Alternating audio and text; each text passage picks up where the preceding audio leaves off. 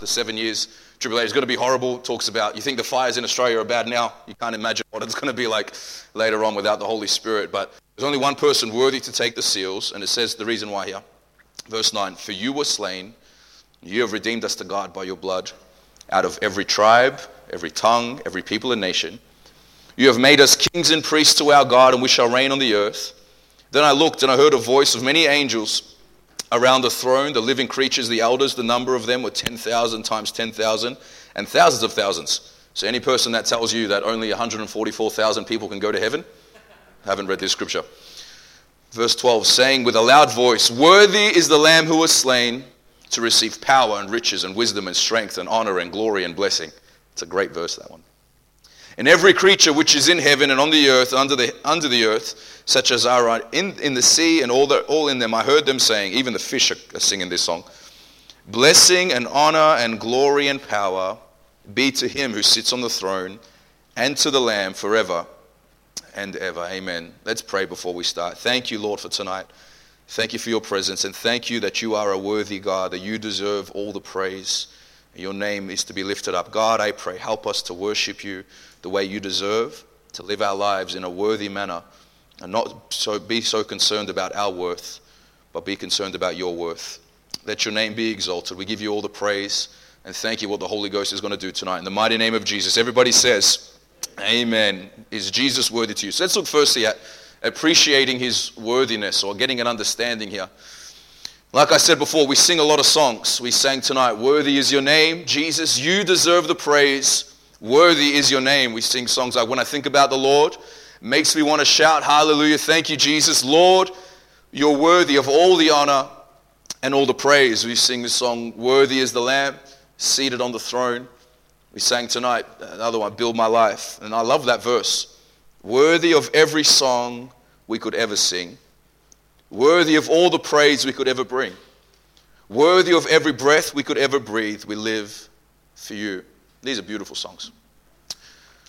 But we don't really use the word worthy too often today. It's more of a biblical word. And so the word definition of worthy is having or showing the qualities that deserve specific action or regard.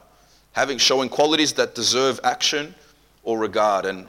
But the word is much deeper than that. That's a pretty shallow meaning. And so in the Hebrew understanding is a set of scales. I think we've got a picture here of some scales. And what they will do when they're going to buy something, you see these old scales here. And so they'll put the weight of what they were going to buy on one side and the payment on the other side.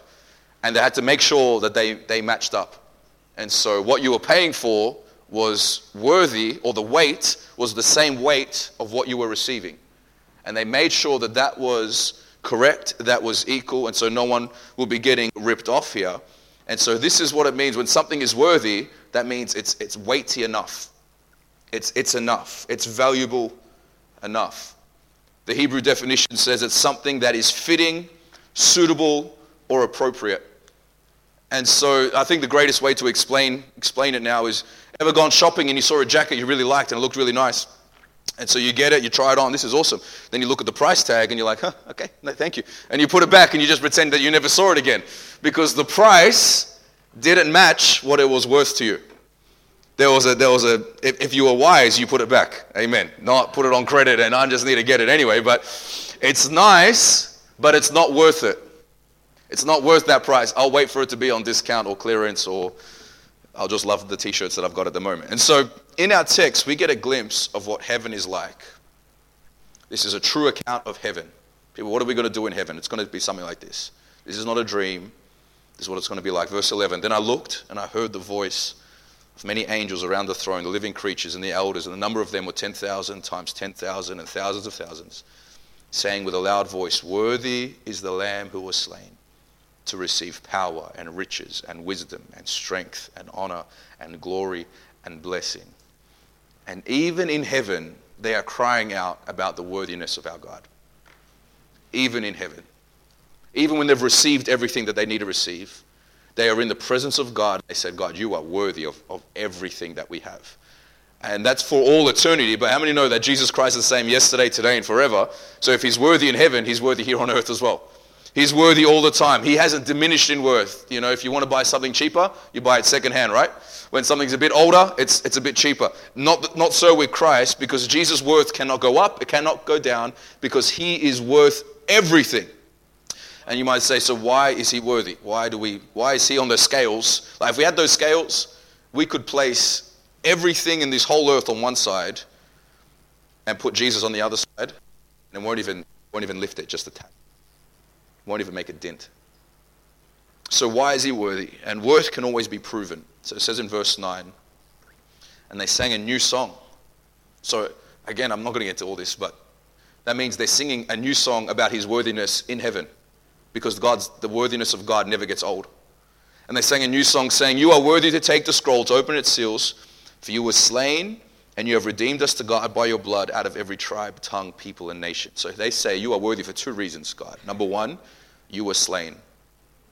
Why don't we just let that sink in for a moment? Jesus, God in the flesh, was slain for us. And we don't really use the word slain, but I've got a definition here of slain.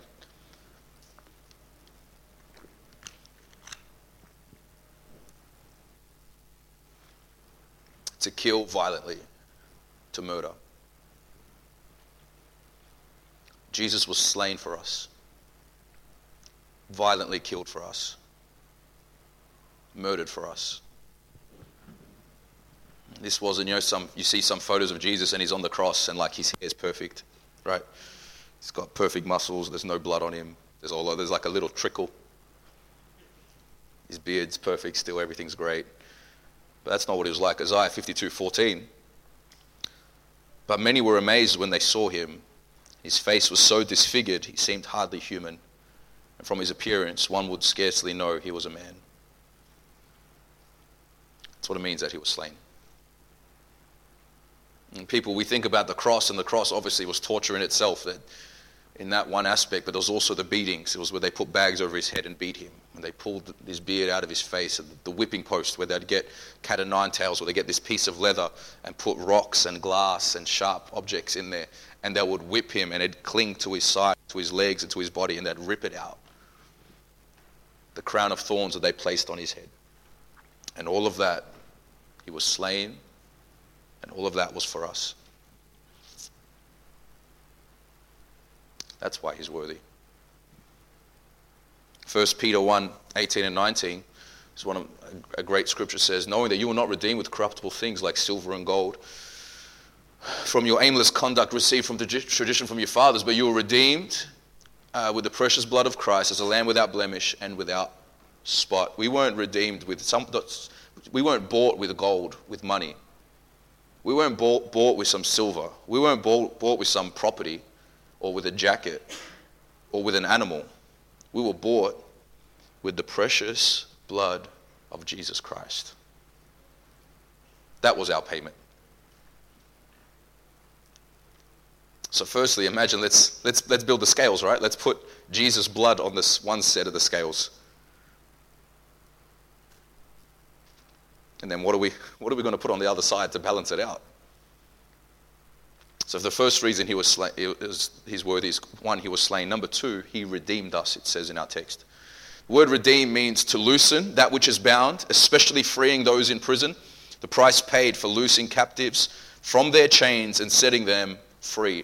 There's someone that was in prison and you could pay for them to be let out, and the payment was through the blood of Jesus. But all of us, we have to understand that we were all in prison through our sin. It wasn't just this, I sinned a little bit, but it wasn't too bad.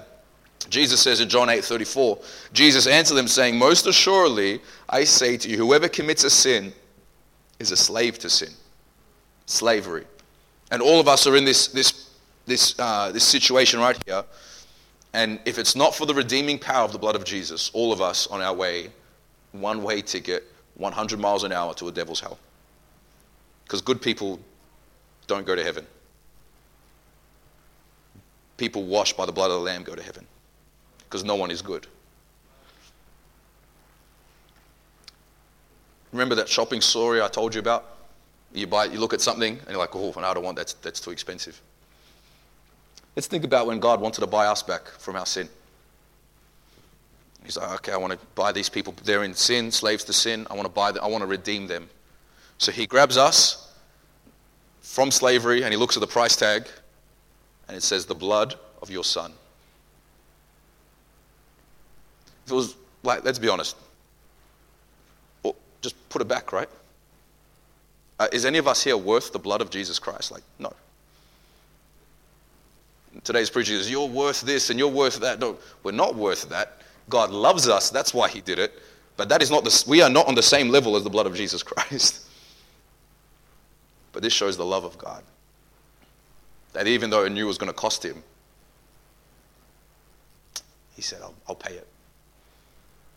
Hebrews 9:12, not with the blood of goats or calves, but with his own blood, he entered the most holy place once and for all, having obtained eternal redemption. And the problem is we don't view our sin or God the way that we should. And it's hard to explain because it's so far out of our minds. It's like saying, I bought a house for $10.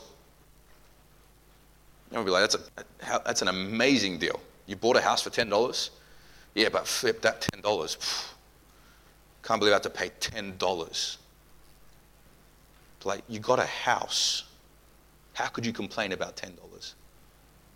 But isn't that true? Many of us, we complain about our lives when we got everything we ever needed and it was paid for. We didn't even pay $10.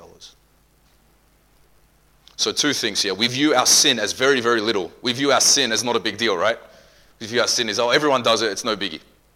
In Matthew 18, there's a story of the unforgiving servant. And the master says, I forgave you 10,000 talents. Now, the 10,000 in those days was not necessarily just a number. It was their highest number that they could count to. So to them, 10,000 was infinity. In 1 Corinthians 4:15, Paul says, though you have 10,000 instructors, you do not have many fathers. So as you could have a million infinity instructors, it's better to have one father. And here he is saying, again in that text, you have infinity sins, not 10,000. It is the largest number we can ever dream of. And what that teaches us is that our debt of sin was way bigger than we could ever imagine. Way bigger. No matter how bad you think you are, it's worse. It's much worse. And I really did I can't, this is so bad. No, it's not. It's worse than that. Heaps worse than that. Much, much worse. And maybe you're thinking, well, I didn't really do that much bad. I only did a couple of things bad, and I wasn't killing people, and I wasn't this. Well, the Bible says if you commit one sin, you're guilty of all the sins. And even your little sin is really bad, because one sin is enough to send us to hell. It's immeasurable. And so what do you pay for something that's immeasurable? It needs to balance out. So he paid with something that's immeasurable, and that's with the blood of Jesus Christ. Luke 15 is the prodigal son. And then I like verse 17. He says, then he came to himself. It means he came to his senses. How many know we've got a lot of people that need to come to their senses, right? And so finally he comes to he wasted all his money, he's getting money and girls and all this sort of stuff. He finally comes to his senses and he goes, how many of my father's hired servants have bread enough to spare, and I perish with hunger? I will arise, go to my father and say, Father, I've sinned against heaven and before you. And he realizes how deep his sin is. He goes, I'm no longer worthy to be called your son. I've done this. I'm not worthy anymore. I don't measure up. Just let me be a servant. And that's all of us. We do not deserve sonship. We do not deserve relationship. We do not deserve friendship with God. But he redeemed us. And now we have that. Doesn't matter how great you are. Doesn't matter how many people you save. Doesn't matter how many sacrifices you make for God. None of us are ever going to be worthy. It talks about John the Baptist, right? What did Jesus say about John the Baptist? Didn't he say that he's the greatest among women? Born of women? Not among women, he's a man. Born of women. And he says here, this is the greatest man to ever live. Look what John says in Matthew 3:11. I indeed baptize you with water unto repentance, but he who is coming after me is mightier than I, whose sandals I am not worthy to carry. The greatest man to ever live says, I am not worthy to pick up his sandals. Because our sin's massive, guys. Our sin is huge. It's ridiculously large, and we can never ever really understand that. So don't ever look like your sin is small. And the other problem we see is that we view God as too small. We view ourselves as quite large, and we view God can't do this or he can't do that. There's a song Pastor Toppin played when he was, or sang when he was here. That song, Be Magnified, you might remember on that Sunday morning. And he told me about it in song service, and I was like, I'll play it for you during the altar call, because we played in the Footscray church. But he sang the verse, and we've never sang the verse in Footscray. And so I was making it up on the spot as he was singing. And I was like, Ernie, I don't know the song. And so we had to sort of get through. But these are the lyrics of the verse. The song's called Be Magnified. I don't think I sent this out, but it says, I have made you too small in my eyes. O Lord, forgive me. And when he said that first line, I was like, oh man. How many of us would make God too small in our eyes? Then the second verse, I have leaned on the wisdom of man. O Lord, please forgive me. I have responded to them instead of your love and your mercy. It's a good song, man. I'll send it out in the group chat. Listen to it tonight and cry to sleep. No, I'm joking, but it's a great song called Be Magnified, O Lord. Isaiah 40:18. To whom will you liken God? Or to what likeness will you compare to him? So, Jesus is truly worthy of everything. He is the worthy God. He's the great King. He is the King of kings. Like, you can't get any higher. The highest position of all time. He's higher than the president. He's higher than the prime minister. He's higher than any chief or anyone in any of the islands. He is God, and he sits on the throne, and he will always be God. And he deserves all the praise, and he is worthy.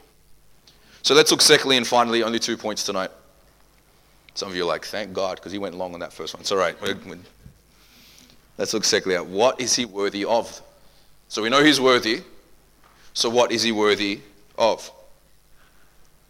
We've established that. So what do we put on the other side of the scales? How does this balance out? It says in our text and in Revelation 4:11, if you are worthy, O Lord, to receive glory and honor and power, you created all things, and by your will they exist and were created. That's us. You were created by God. I was created by God. And because of his will, we exist. And so he says, glory, honor, and power. I don't have time tonight to go into all glory, honor, and power. Let's just look at one, and you can leave the rest to your imagination. For he is worthy of honor. The word honor means to show high regard, respect for, and to count as valuable, to esteem, to value, to honor, or to revere. To respect in the highest respect. And let me maybe give you some examples of what people honor, and maybe that could help explain how we can apply that to Christ. In a couple of weeks, there's the Super Bowl, the NFL, and I know not many of you follow that. I only follow it towards the end of the season because I find it really boring, but the end of the season is pretty cool. And there's the two teams in the Super Bowl in 2 weeks, the 49ers versus the Chiefs. And there's a man by the name of Mitch Wishnowsky. He's an Australian punter for the 49ers, and they brought out an article how he got picked and whatnot. And he said through the trials, he didn't have enough money to buy a hotel or get a hotel room throughout his trials. And so he bought a 24/7 gym membership and slept on the floor in the bathroom. And he said in the article, he says, I'm not above sleeping on the floor. To him, kicking a ball was worthy of sleeping on the floor in a bathroom in a gym. To him, that was worthy. Another man by the name of George Thompson, he climbed a building called the Shard. I've got a photo here of the Shard. This is Europe's tallest building, 310 meters high. It's hard to get a good photo of it because those buildings in the back, they're massive. It just shows how big this tower is. He climbed this by himself. He climbed it in 45 minutes. But the problem was the climb is illegal, and he was sent to prison for 6 months. And not any prison. He was sent to a prison called Pentonville Prison. It was one of the worst in the UK. He says drugs, weapons, and mobile phones are being smuggled into the overcrowded and crumbling rat-infested prison. He was in this prison for 22 hours, in a cell for 22 hours a day. The first day he was there, a man got stabbed to death. And so he's on this talk show, and they say to him, did you regret your decision? Just climbing a building, and for 6 months you're in jail, in one of the worst jails in the UK. And he said this, the climb was worth every minute in jail. I'll never let adversary extinguish my spirit. I see jail as a success fee for achieving my dream. To him, jail was worth it. Living in a rat-infested, murderous prison for 6 months was worth climbing a building.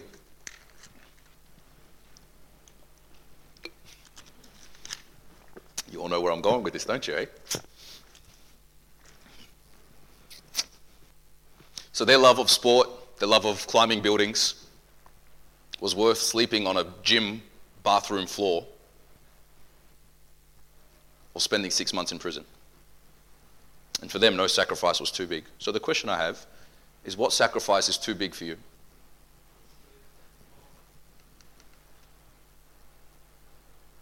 What level does Jesus stop being worthy? Matthew 10:37, he who loves father or mother more than me is not worthy of me. He who loves son and daughter more than me is not worthy of me. He who does not take up his cross and follow me is not worthy of me. Ay caramba. Some pretty deep stuff now, hey?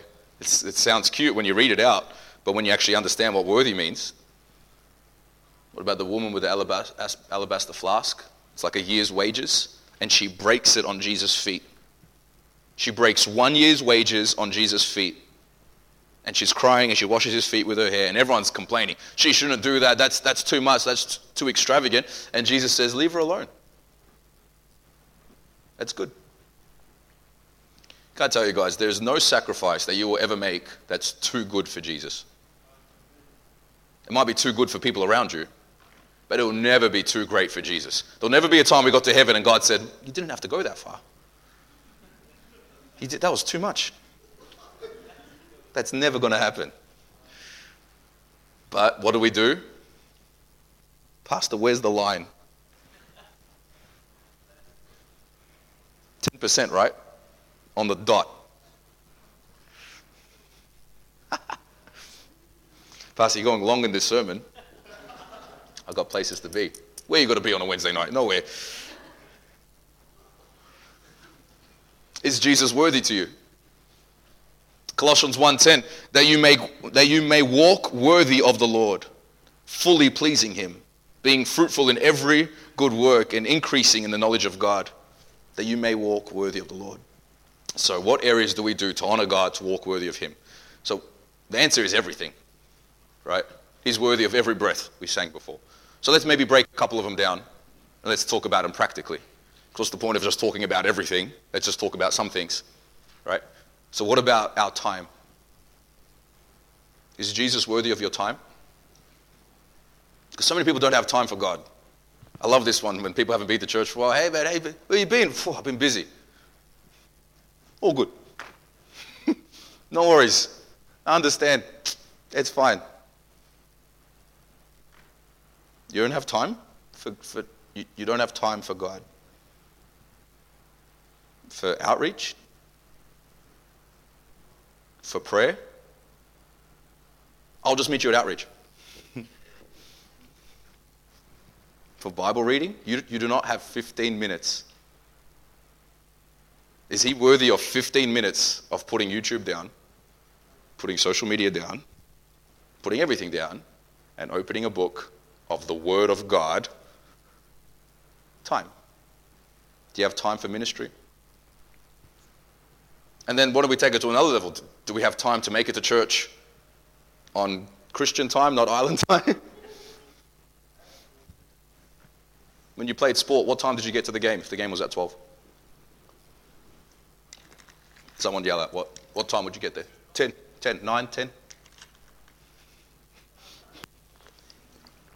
But then we rock up at 10:30 for church when, like, I don't know, it doesn't make sense to me. Is he worthy, or is kicking a ball worthy? I'm leaving on Friday. I'm gone, guys. You're going to see me for a week. This is the Bible, right? This is what Jesus is saying. Are you worthy of me? So that's time. We can go all day, but I'm not going to. What about strength? When was the last time you got tired serving God? Not tired as in I want to quit, but you physically were tired. That you gave your strength to God. That I was at outreach and then I followed up this person, then I did this, and then I had to practice and I did this, and then at the end of it I was exhausted. Because how many got tired serving the devil, right? All out to all hours of the night. All hours of the night. And we got tired the next day. Then church goes a little bit long. You're like, whoa, the kids got to go to school in the morning, Pastor. What the heck? It is not because of the sermon that the kids are going late to school, my friends. Strength, and I'm not going to get into that deep, but you can. What about this one? What about our voice in worship?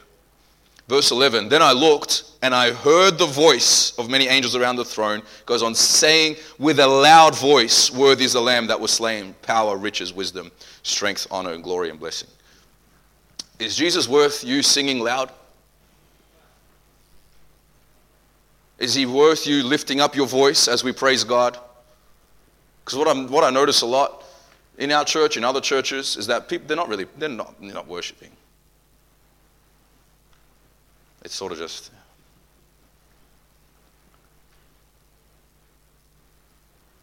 or we're singing a song. What do we sing? Forever. Forever, God is forever.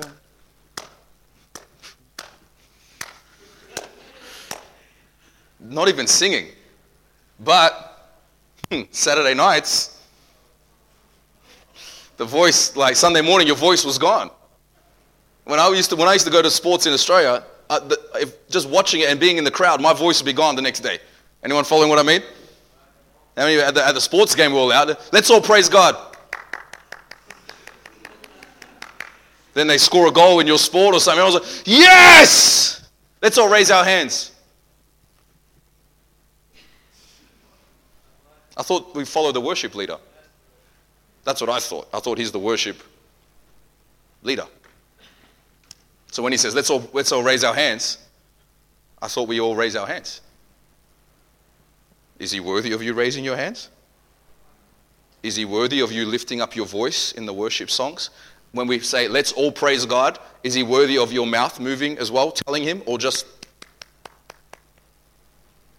Tell you what gets me the most is like when we finish a song, let's give God praise, and it's like, yeah. I'm like 3 seconds. Is God worth more than 3 seconds? Is he worth longer than a YouTube advertisement? 3 seconds. You can't tell God what he's worth in over 3 seconds. God, I love you. I'm out of stuff, Pastor. I've got nothing else to say. I'm gone. I've gone through everything he's ever done for me, and who he is, I am out of options.